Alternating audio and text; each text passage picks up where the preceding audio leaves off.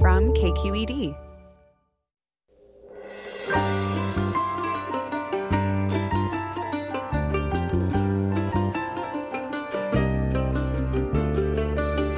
From KQED Public Radio in San Francisco, I'm Mina Kim. Coming up on Forum, new reports of election interference attempts by Iran and Russia emerged this past week, prompting a warning from federal officials, though no votes have been compromised. We'll talk with David Sanger, national security correspondent for the New York Times, about how to guard against foreign efforts to influence the vote. First, though, we'll tell you about a new podcast hosted and created by Farai Chideya called Our Body Politic. It's by and for Black women and women of color about how we can save and improve our own lives and that of our nation. Join us.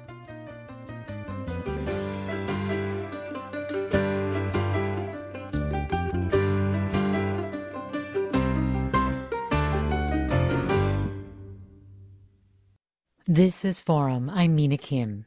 There's a new show and podcast created and hosted by my guest Farai Chideya called Our Body Politic. It reports on how Black women and women of color experience and influence the major political events of today and how improving our lives is connected to improving our nation. Chideya has covered the last 6 presidential elections for outlets including CNN, NPR, and 538. Welcome to Forum, Farai Chideya. Thanks, Mina. Thanks for joining us. The last couple of episodes of Our Body Politic, they've included topics like the surge in gun buying among Black Americans, women of color and the Republican Party, and the gender gap among Black conservatives. What are some of the subjects that you've wanted to cover that this project has really allowed you to do? I think overall, what we're really concerned with is that women of color have a lot of commonalities despite vast differences. One of the biggest commonalities, and the reason for doing this show, is that women of color are poorly understood and quantified by the political press.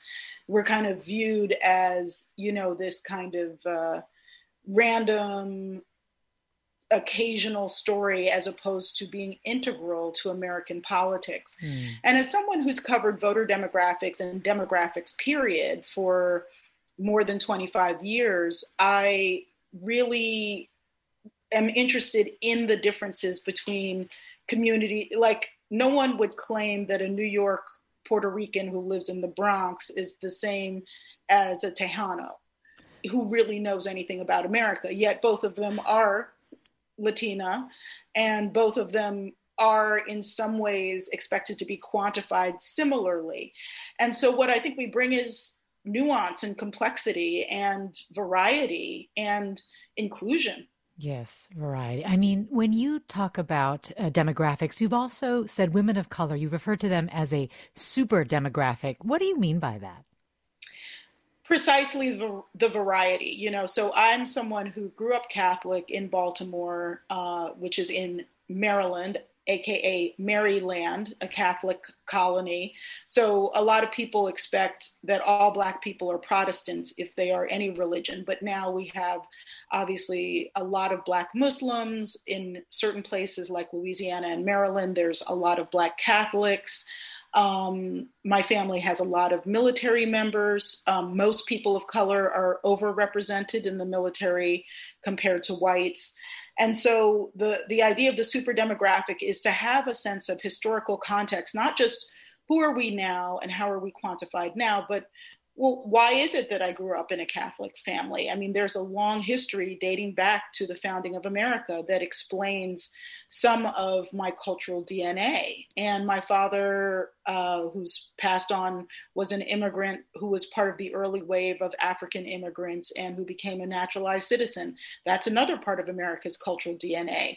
And so the super demographic should be understood as a series of different communities and the people who represent them. And all of us deserve to be treated with respect by journalism as a profession. And also, and I can't control this part, by political analysts who tend to speak in very broad terms about Black women or Latinas or Asian American women or Native American women, except that Asian American women and Native American women rarely get spoken about at all, but certainly Black women and Latinas are kind of painted in these broad, inaccurate strokes. And, I think that this is a time for our country where we're seeing so many different fissures of race, of religion, of political polarity, left, right,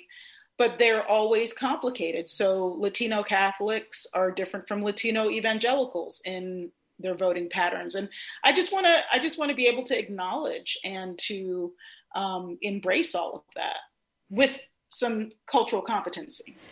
We're talking with journalist Farai Chideya about her new podcast and radio show, Our Body Politic, running weekly episodes now through January. And Our Body Politic has a running question that we'd like to invite you, our listeners, to weigh in on as well, if you'd like, particularly women of color. What issue is most important to you as a voter and why? You can give us a call at 866-733-6786, or you can get in touch on Twitter or Facebook at KQED Forum, or email your thoughts to forum@kqed.org.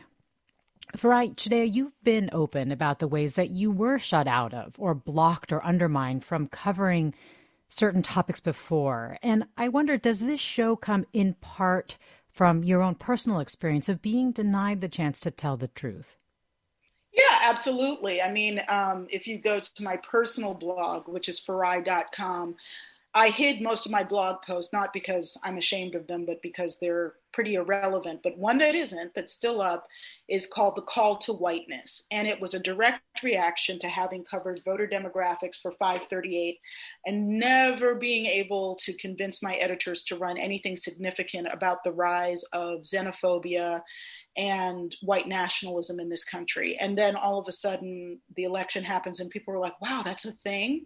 So I just sort of, in a fit of intellectual pique, took out a bunch of loose pages, wrote out what turned out to be a 3,700 word essay longhand, because I'm a very visual thinker. So I take pages and I move them around on a desk, and it says that it's a draft, but after I finished it and posted it in draft form, I was like, well, this is kind of a complete thing in and of itself. And I talk about not only how people miss the obvious signs of the rise of xenophobia and white nationalism, the way that, for example, Sheriff Joe Arpaio, who was the first person pardoned by President Trump, really created the playbook of demonizing Mexicans in order to win elected office, but also what I call the failure of establishment whiteness to recognize this threat, because establishment whiteness is, it can be of either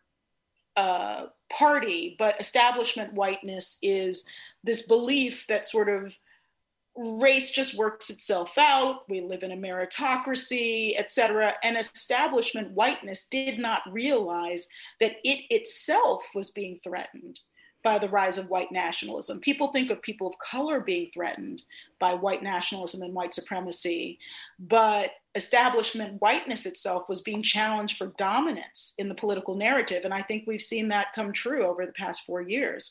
So when I did, this in the most recent episode, I spoke with Tremaine Lee about an episode of his podcast, Into America. And he's an amazing Pulitzer-winning reporter, but we got into some of these questions about, specifically his episode on why Black people are arming themselves. And it's because establishment whiteness, which also tends to control a lot of the structures of law enforcement, has not really protected people of color, particularly Black people. And now we see a rise in gun ownership among people who identify as political liberals, younger people, Black people, and other people of color. This does not make me happy, but it's all stuff that flows out of stories that we should have been telling 4 years ago, 10 years ago, et cetera.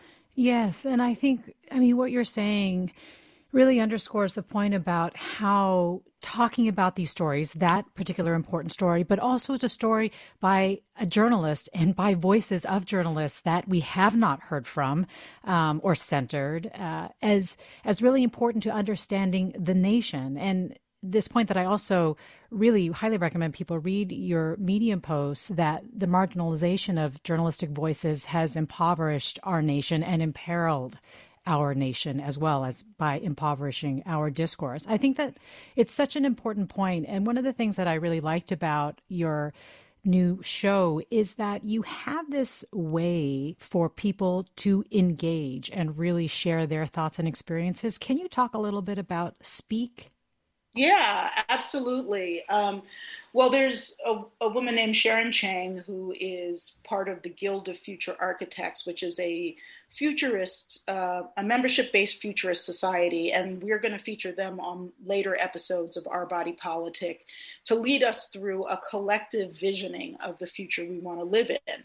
And when she heard that I was doing this radio show, she was like, oh, I have this friend who helps run this narrative analysis platform, Speak. And it has been used for years by government and by private industry, and they're now letting us kind of beta test it in media. And so what it does is it allows people to leave anonymous voicemails or fill out a Google form and tell us what's on their mind in plain language. It's sort of the difference between, how, and believe me, I actually loved the Dewey Decimal System, but in order to search for books in the past, back in the day, you had to understand how the Dewey Decimal System worked and where to go find things. And then we moved to natural language search, and you'd be like, oh, that book is filed over here, and, Google, et cetera. And so this is the equivalent of natural language search for people's ideas. And you have to get, I won't go too deep in the weeds, but I once was at a presentation where it was announced that a certain person had a PhD in sarcasm detection.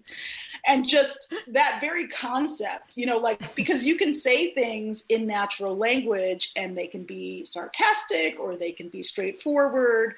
You could use the word cash, loot, money, dollars, And so it's really fun to have access to a system that can understand how people use language and pull out these narratives for us to track and also just give us a sense of what people want to hear on the show. It's really exciting. And I'm very glad that you brought it up and you gave the call out. Well, this listener tweets, I've listened to the last few episodes of Our Body Politic. It's a super terrific mix of interviews, news bits, and commentary. Long may it run. And aww. Of course, Our Body Politic airs 6 p.m. on Saturdays here on KQED and streams on kqed.org. But Farai Chideya, for others who want to hear it, what other ways can they get it?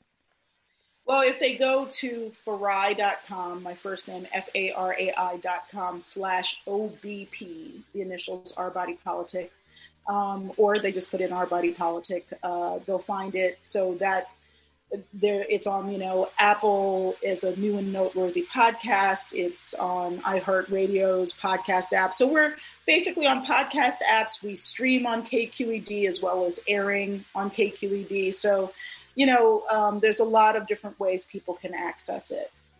Farai Chideya, her new podcast is Our Body Politic. The show reports on how Black women and women of color experience the major political events of today and how they're impacting those very issues. Thanks so much for talking with us. Mina, really enjoyed it. Thank you.